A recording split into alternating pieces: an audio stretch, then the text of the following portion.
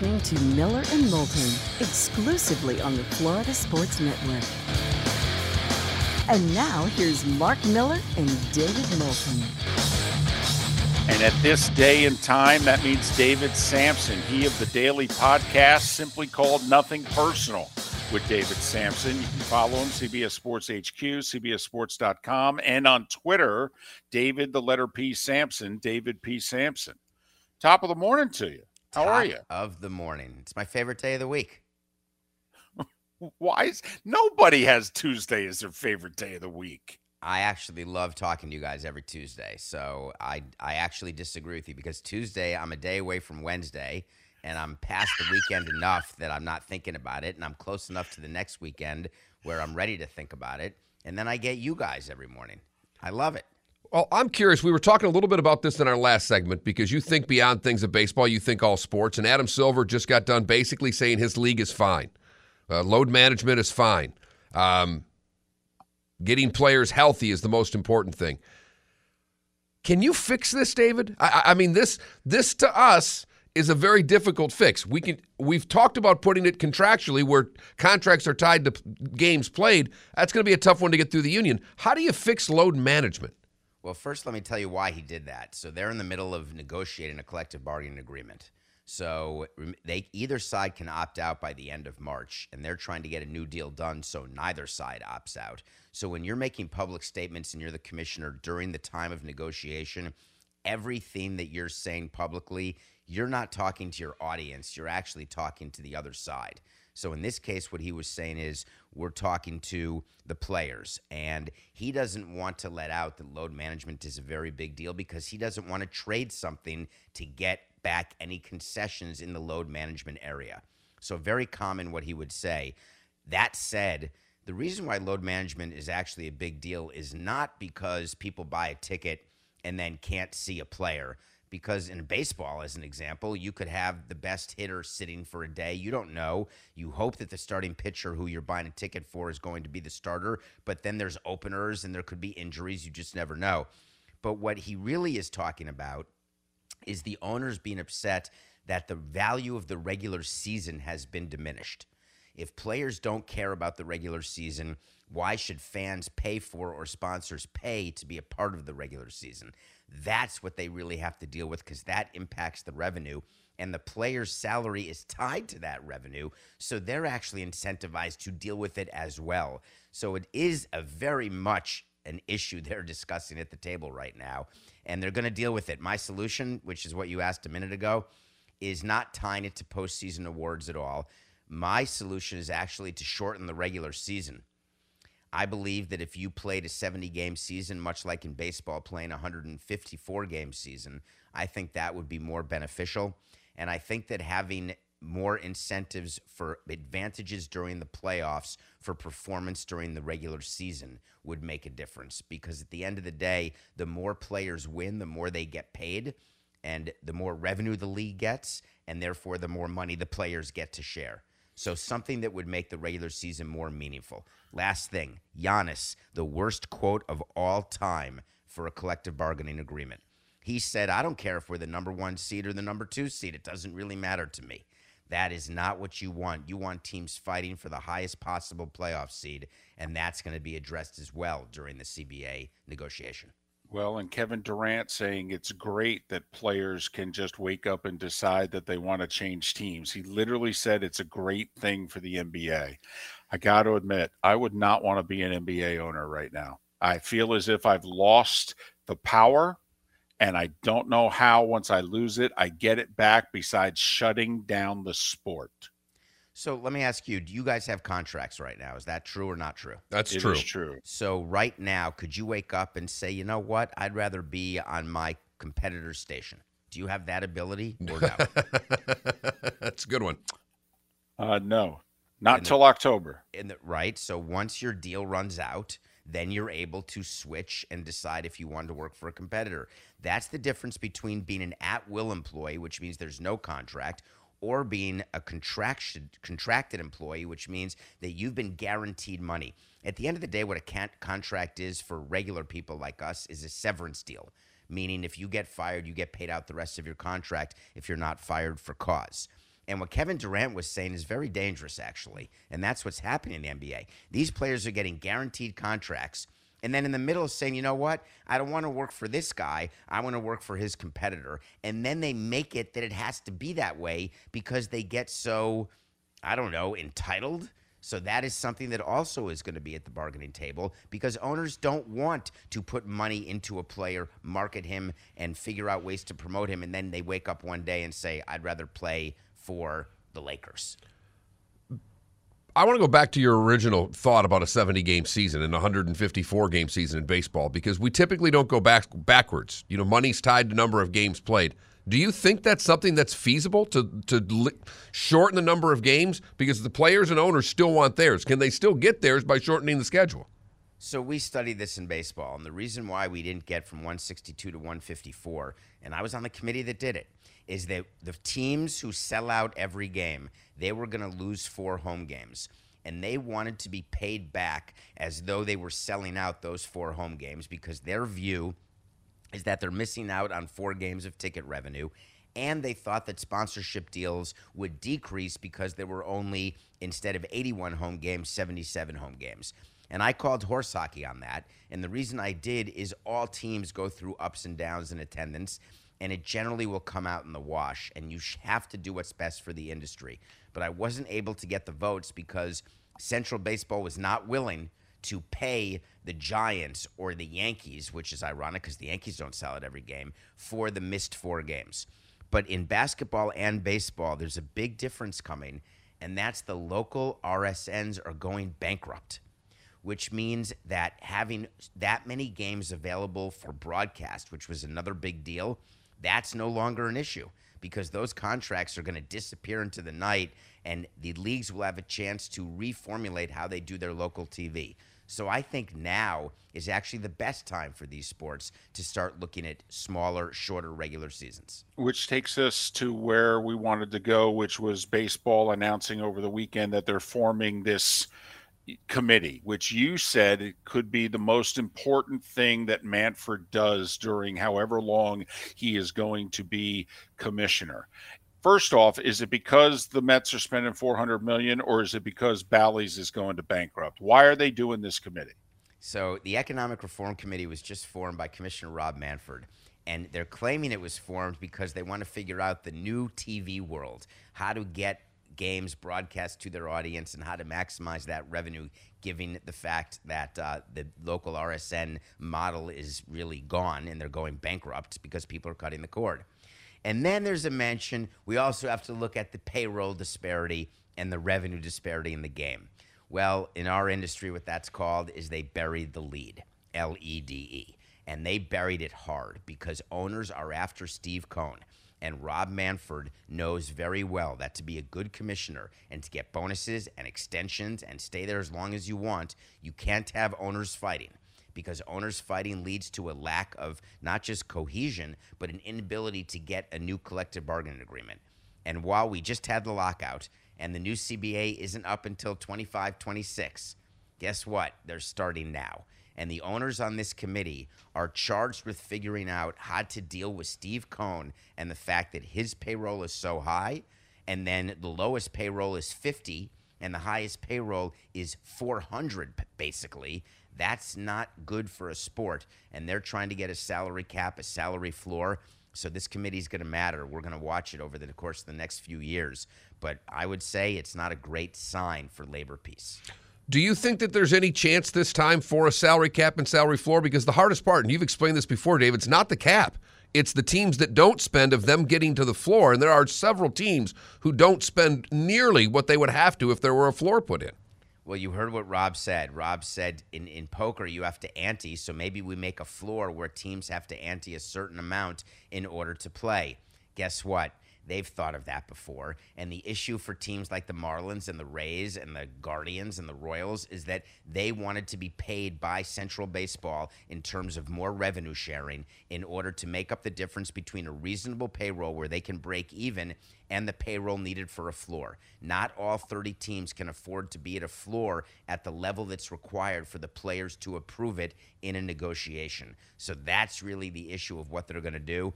But right now, that's on the back burner as they figure out what to do with the RSNs and figure out what to do with Steve Cohen.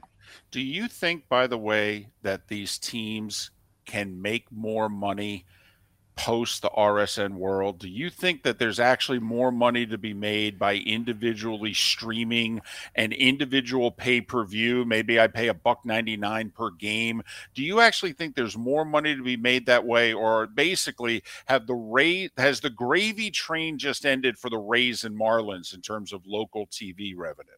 Today, no, unfortunately, David. But going forward, I think there will be a way that they will be able to monetize their rights and make more than they're doing now as an industry.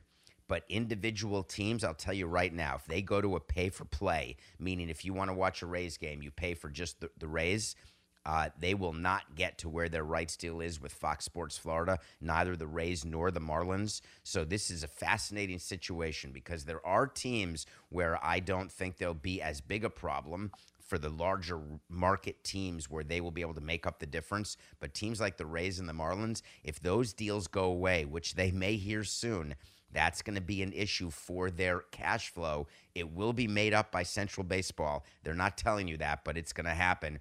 But after next year, we'll see what happens. We've got about a minute left. Could this mean more teams for sale? I mean, is this the type of money that could cause owners to sell teams, David? It's funny you say that because if I'm owning a team right now, no, because I want to see how this shakes out because right now you're seeing what happened with the Angels and the Nationals. They're not getting the price they want because of the uncertainty in the broadcast world. Therefore, I'm not selling now. That's like panic selling at the low. I want to wait to see what the new world is. If you were going to sell at the height, you sell in 2017 before COVID, before anything. That's a little slap back to what I did. But that said, that was just lucky. We didn't know it was going to happen. But now you're not selling because you're not getting the maximum value that you want because a buyer doesn't know what they're getting in terms of local broadcast revenue. We always wish we had more time. It's David Samson. His daily podcast is Nothing Personal with David Samson. It's that simple. CBS Sports HQ, CBSSports.com. Follow him on Twitter where he's a great follow at David, the letter P. Samson, David P. Samson. Have a great week. I can't wait for next Tuesday. It's apparently your favorite day. It is. David Samson joining us once again here on Miller and Moulton. It is uncertain times in these sports with all these RSNs. This is going to be fascinating how this shakes out because, as he said, teams are now taking a huge cash clip, and how they come out of it will be next.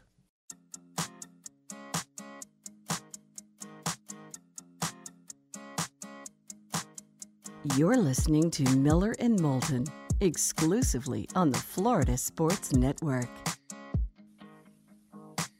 21 minutes past the hour. Miller and Moulton, Florida Sports Network, floridasportsnetwork.com.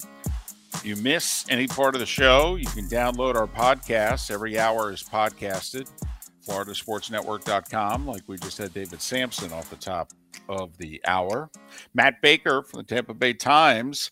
Could be some major changes ahead in college football. We'll talk to Matt about that in 40 minutes. Well, this week is the first time that LIV Golf and the PGA Tour go head-to-head in the 2023 season.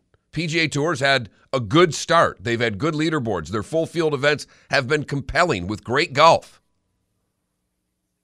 Yeah, I mean, when you got Scheffler or Rahm or Homa basically winning your tournaments, I mean, that's pretty good.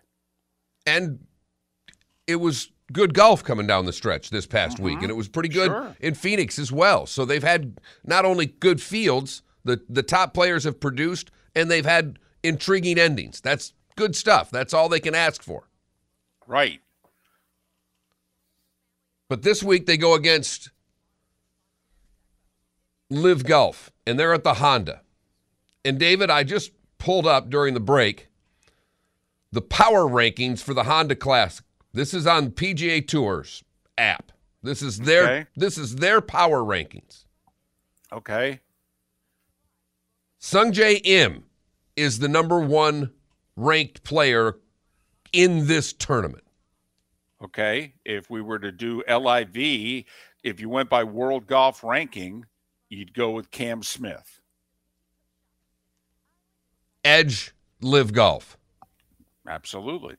Shane Lowry is number 2. DJ. Denny McCarthy is number 3. I'm sorry. I'm sorry. The Speaker of the House? What? Who? Denny McCarthy. Okay. I don't know where you want to go here. You want to go Koepka? Sure. Okay. Matt Kuchar is next. We'll go DeChambeau.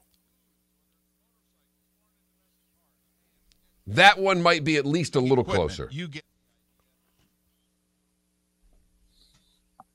Chris Kirk is next. Wow, I think I could throw anybody out there. Right. I'll just, for the heck of it, I'll just throw Bubba. He didn't play all last year because of an injury. I'll still throw him out there thinking I'll get a win. By the way, here's the description of Chris Kirk according to the PGA's app. One of the best ball strikers of his generation. Huh. Wow. It's good to know. Okay. Billy Horschel is 6. Oh, all right. I don't know. You want to go Sergio? Phil? Where do you want me to go here? Take either one of them because Sepp Straka's number 7. Okay, so how about we go Phil against Horschel? Okay, because those two will trash talk. That'd actually be entertaining. Horschel would beat him, but more people would want to watch Phil play. And then we'll go Sergio against Seb. The alliteration, Mark. Adam Svensson is the number 8 power-ranked golfer in this tournament. Well, just to keep the alliteration going, I'll go with Henrik Stenson.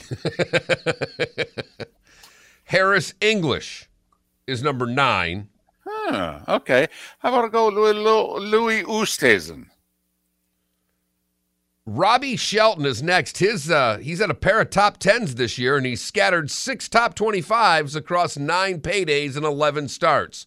I mean, that's literally, guy's made 9 of 11 cuts. He's had 6 top 25s. He's the 10th best player in this tournament. I'll go Joaquin Niemann. Guy's ranked 34th in the world. And they've got 12 teams in this live, so I'll give you 11 and 12. Taylor Pendrith is 11th. Good luck picking him out of a lineup. And Lee Hodges is 12th. Now, I'll just throw the other 2 captains out there, Martin Keimer and Kevin Na. So does Liv, if Liv just lists its 12 captains and the Honda lists its top 12 players, is it 12-0 Liv? And if you're a golf fan, and we know there are a lot of you out there, what one are you watching this weekend? Because now you don't have to search that hard to find Live Golf. Well, I don't know about that. It's on the CW. That's a damn good point. I mean, especially for the average golf viewer. I mean, the CW's attracted people age 40 and under. The average golf viewer is like 57. So, honey, do we have a CW in this market? What channel is it? Where the hell do I find that on DirecTV? I could see that going on a little bit. So, well, what's funny is I'm a DirecTV customer, and in this market, we don't get CW. No, you don't. So it looks like the old HD antenna will have to come out for it. But ooh, baby. But the point we're making is that, hey, PGA Tour, when you've got your full field events, you're going to win and you're going to do well. Totally. But the rest of your events, oof. I mean, we're in golf markets. I'm guessing people listening that like golf win who at least twice. But this is where legacy, this is where being on NBC, because I believe the Florida Swing's on NBC, right? So they start their golf coverage for the year. Well, no, they did the 2 Hawaii events. So yeah, CBS has the Pacific time zone. NBC's got Hawaii and Florida. And then CBS takes back over right around Augusta. So that's what you're getting this weekend from the Honda in Palm Beach Gardens. That tournament will struggle to get players. It's a really difficult course. They don't particularly like playing there, and now they're not required to. And it's the first part of the Florida swing. Yeah, it's a bad slot on the schedule. Yeah, I mean, I don't think the Florida swing's going to go like the Texas swing, but remember the Texas swing got broken up. I mean, those tournaments, you had the Nelson and the, Hogan's Alley tournament and all that, and I mean, except for the guys who live in the greater Dallas area, like Scheffler and Spieth, and I mean, guys skip those events. And I think the Florida swing's in a little bit of trouble here because I don't know how many of them are going to be the top tier events anymore, Mark. I mean, they'll do it for Bay Hill because Arnie's name is still on it. And and obviously the Players is the Players. But the Valspar, the Honda, I'm worried for them. I don't know what your fields are going to be like here going forward. Time now for our Clutch Vodka play of the day. A lot of pressure on Felipe. We haven't even heard what this is. I have an idea. I know what I would have picked. Felipe, what do you got? Best thing I saw yesterday comes from the Southland Conference. Nicole's hosting Texas A&M Commerce. My bad. C.J. Roberts, a senior guard, coming off the bench, scoring 21 points, had this ridiculous hang time floater to win the game. Play. Shot clock is turned off. It's Roberts. Drives inside. Floater banks it home with 5.6 seconds. You forgot to say seconds, but that's your clutch play of the day. That's what would you have picked, Mark? I would have picked Carter Verhaeghe's goal in overtime to lead the Florida Panthers to a 4-3 win over the Ducks of Anaheim, and a much-needed win for the Panthers as they're trying to push their way towards the NHL's postseason. That would have been me on the Florida Sports Network, but, Wait, you would have picked the Florida Panthers as the Florida Sports Network play of the day? Yep, I would have. I'd have gone out on a limb. Who did we have there? Who were the two teams playing? Texas A&M Commerce and Nicole's in the South. Nichols. My bad, Nichols. All right. So you went Southland Conference. Okay. That's our Clutch Vodka play of the day. Boy, was it clutch. And I certainly need some vodka after that. I'll go with Clutch Vodka, and I'll be drinking it straight this time. Normally, I like a little Fresca with it. But when we go Nichols and Texas A&M, who? Commerce. All right. It's time for straight vodka. I think we just went clutch with a Q. That's how off we were on that one. Go to ClutchSpirits.com, hashtag all you drink with Clutch Spirits. Miller and Moulton, thanks for listening. The Florida Sports Network.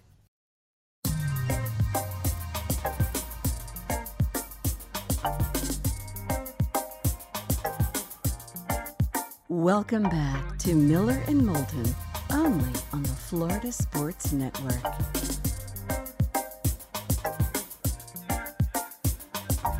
"22 minutes before the top of the hour. Miller and Moulton, the Florida Sports Network, floridasportsnetwork.com. Matt Baker will join us to talk college football at the top of the hour. Chris Perkins, 1 hour from now, we'll talk a little Dolphins.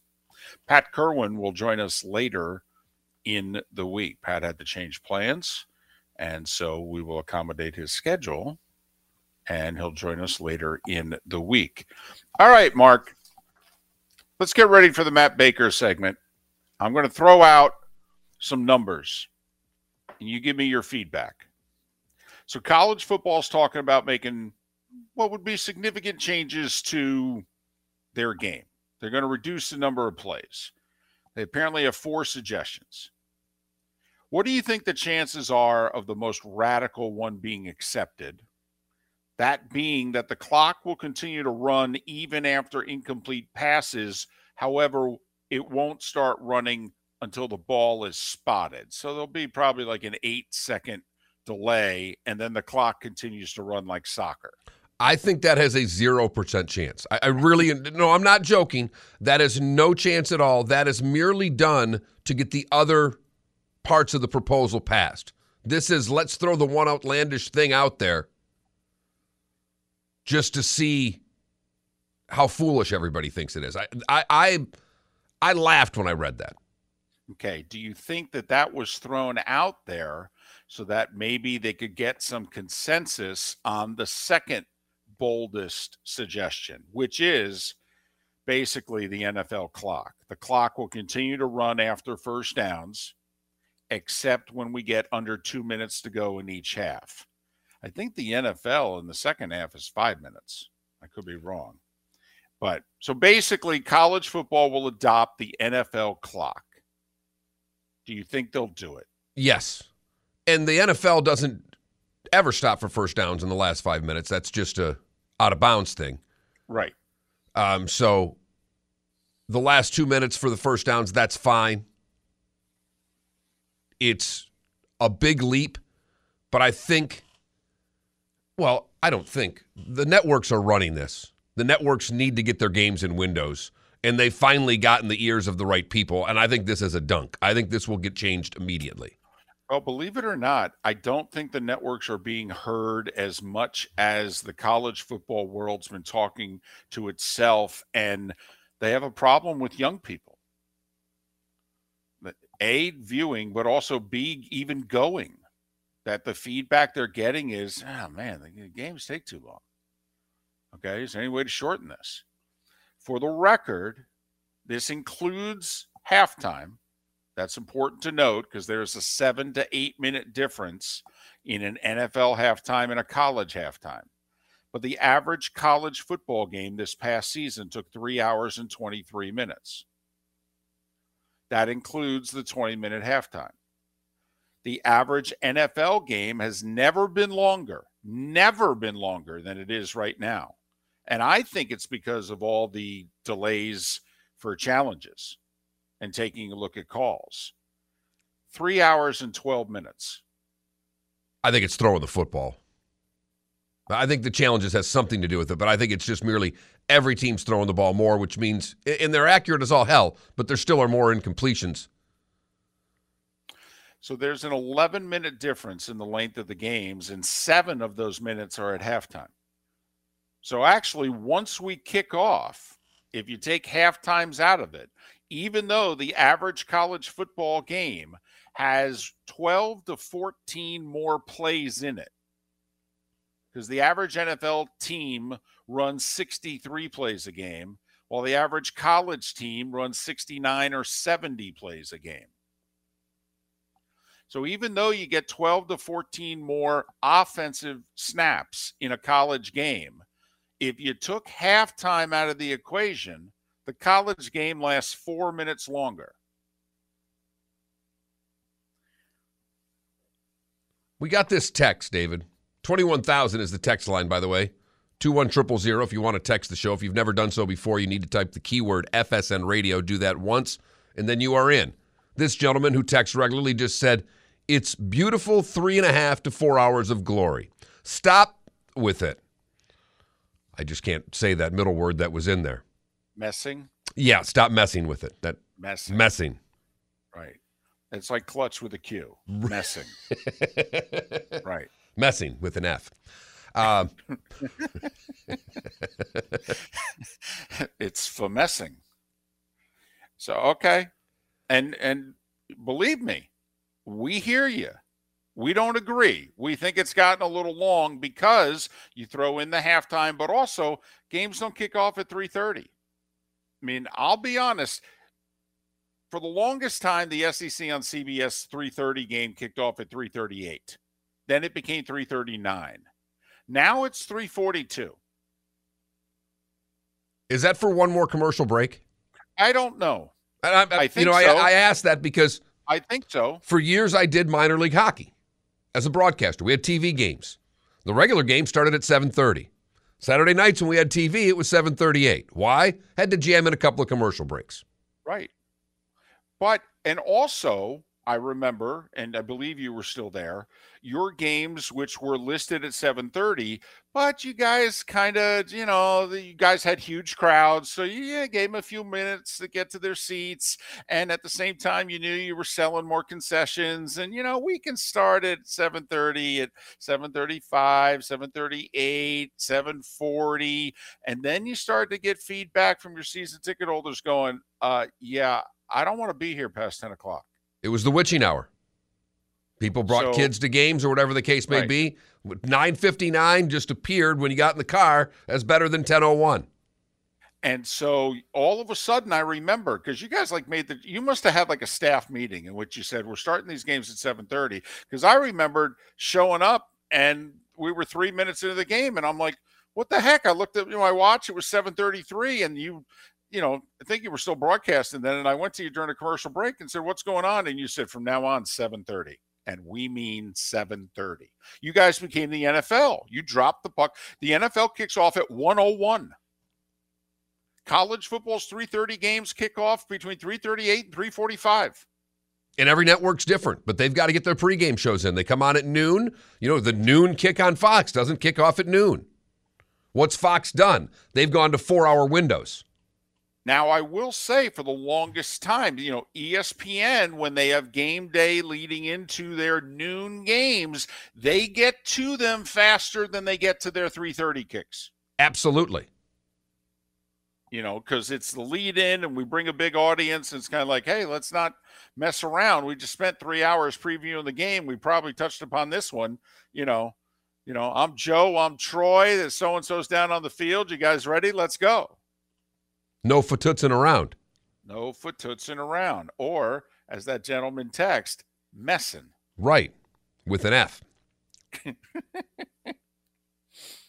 But and if I were, if we were to put a poll question up today, it would be simply, are college football games too long? And I'd be curious to what our response would be. And we would be debating which question to put up. That one, or do you want to see college football go with the NFL rules or the NFL clock? Because the only thing that would really be left is 1 foot, 2 foot. Yeah, really. I mean, and if you want to get into the game, the hash marks are much wider. If we want to get nitty gritty with X's and O's, it actually can make for a very different game. But you got to get really nitty gritty about that, the difference between this, width of the hash marks. So, yes, sitting at home, the layman on their couch and what have you, if they adopt this change, and I'm with you, Mark, I think they will. I think they will go to the NFL clock here because they're going to try to rein in. And they acknowledge, hey, we got a lot more throwing than we've ever had before. That leads to more incompletions, more stoppage of the clock.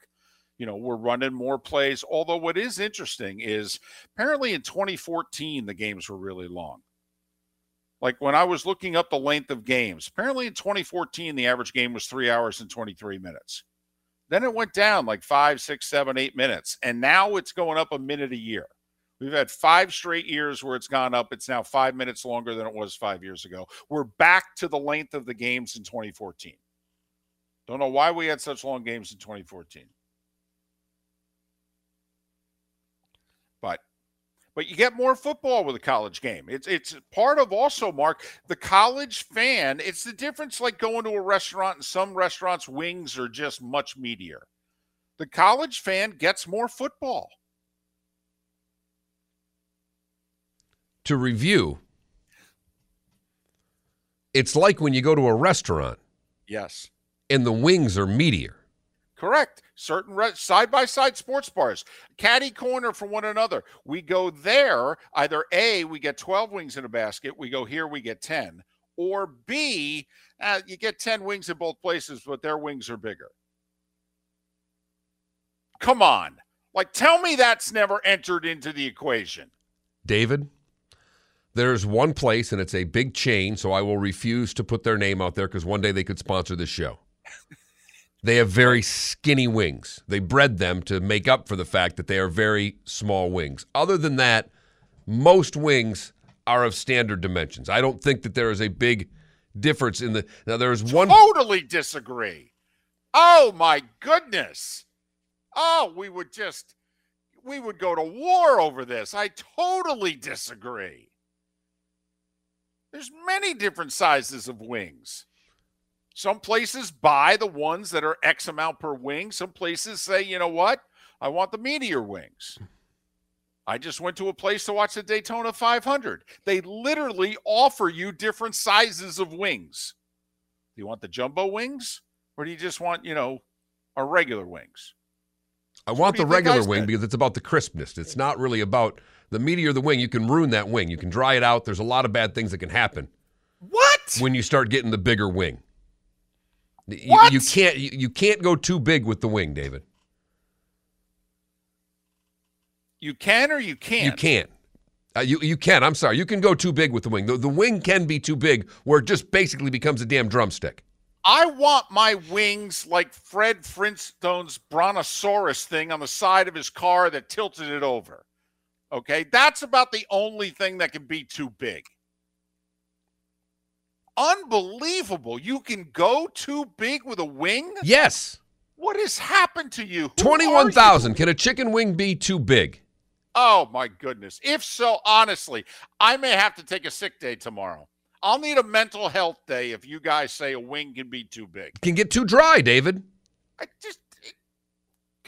see, this is the difference. You're the cooker, I'm the eater. I understand that. This is the difference right here. So what? It's a little dry. I'll put a little more sauce. I'll dip it in the ranch or whatever. I'll make up for it. These are dry. I need more dip. A wing can be too big. No. That's our poll question. That This just is got like- decided. This is like the left tackle being told he needs to lose 10 pounds. Really? I think a drumstick could be too big, but a flat can't be too big. I like flats more than drumsticks, though. A wing can be too big. Honestly, I actually this think you're will onto rock something, my Felipe. world. Yeah. The drum can be way too big. Yes. The flat, because of its denseness, Yes. is not going to get dried out the way a very thick drum could get dried out. I think you're onto something there. Where the hell have you been going for your wings? You keep talking about these dried out wings. When's the last time you had a bad chicken wing? Really? You can screw up Yes. a chicken wing. I don't know, man. That's what the sauce is for. That's what the ranch or the blue cheese is for. As you're I don't over there know. eating your mild wings. But you might go nuts and go medium. I'm going nuts these days. Right. Going nuts. You have people Wing that can bake wings. That's not even any good. That's a terrible wing in and of itself. It's not put in a fryer. What's the point? A wing can be too big. It can. It can be too small and it can be too big. It's like Goldilocks here. You need the wing that's just right, David. No, you need it to just show up. Okay, honestly, it just needs to appear. It's magnificent. It really is. There may be different degrees of magnificence. Okay, but it's like making the Olympics. When you look in the basket, every wing is an Olympian. There may be one, that's the gold medal wing. That's the silver medal wing. But every wing in the basket is an Olympian. David, it's Fat Tuesday. A wing can be too big. No messing way, okay? That's messin' with an F. Matt Baker coming up next to talk college football and chicken wings, because I will ask this question guaranteed. Miller and Moulton right here on the Florida Sports Network.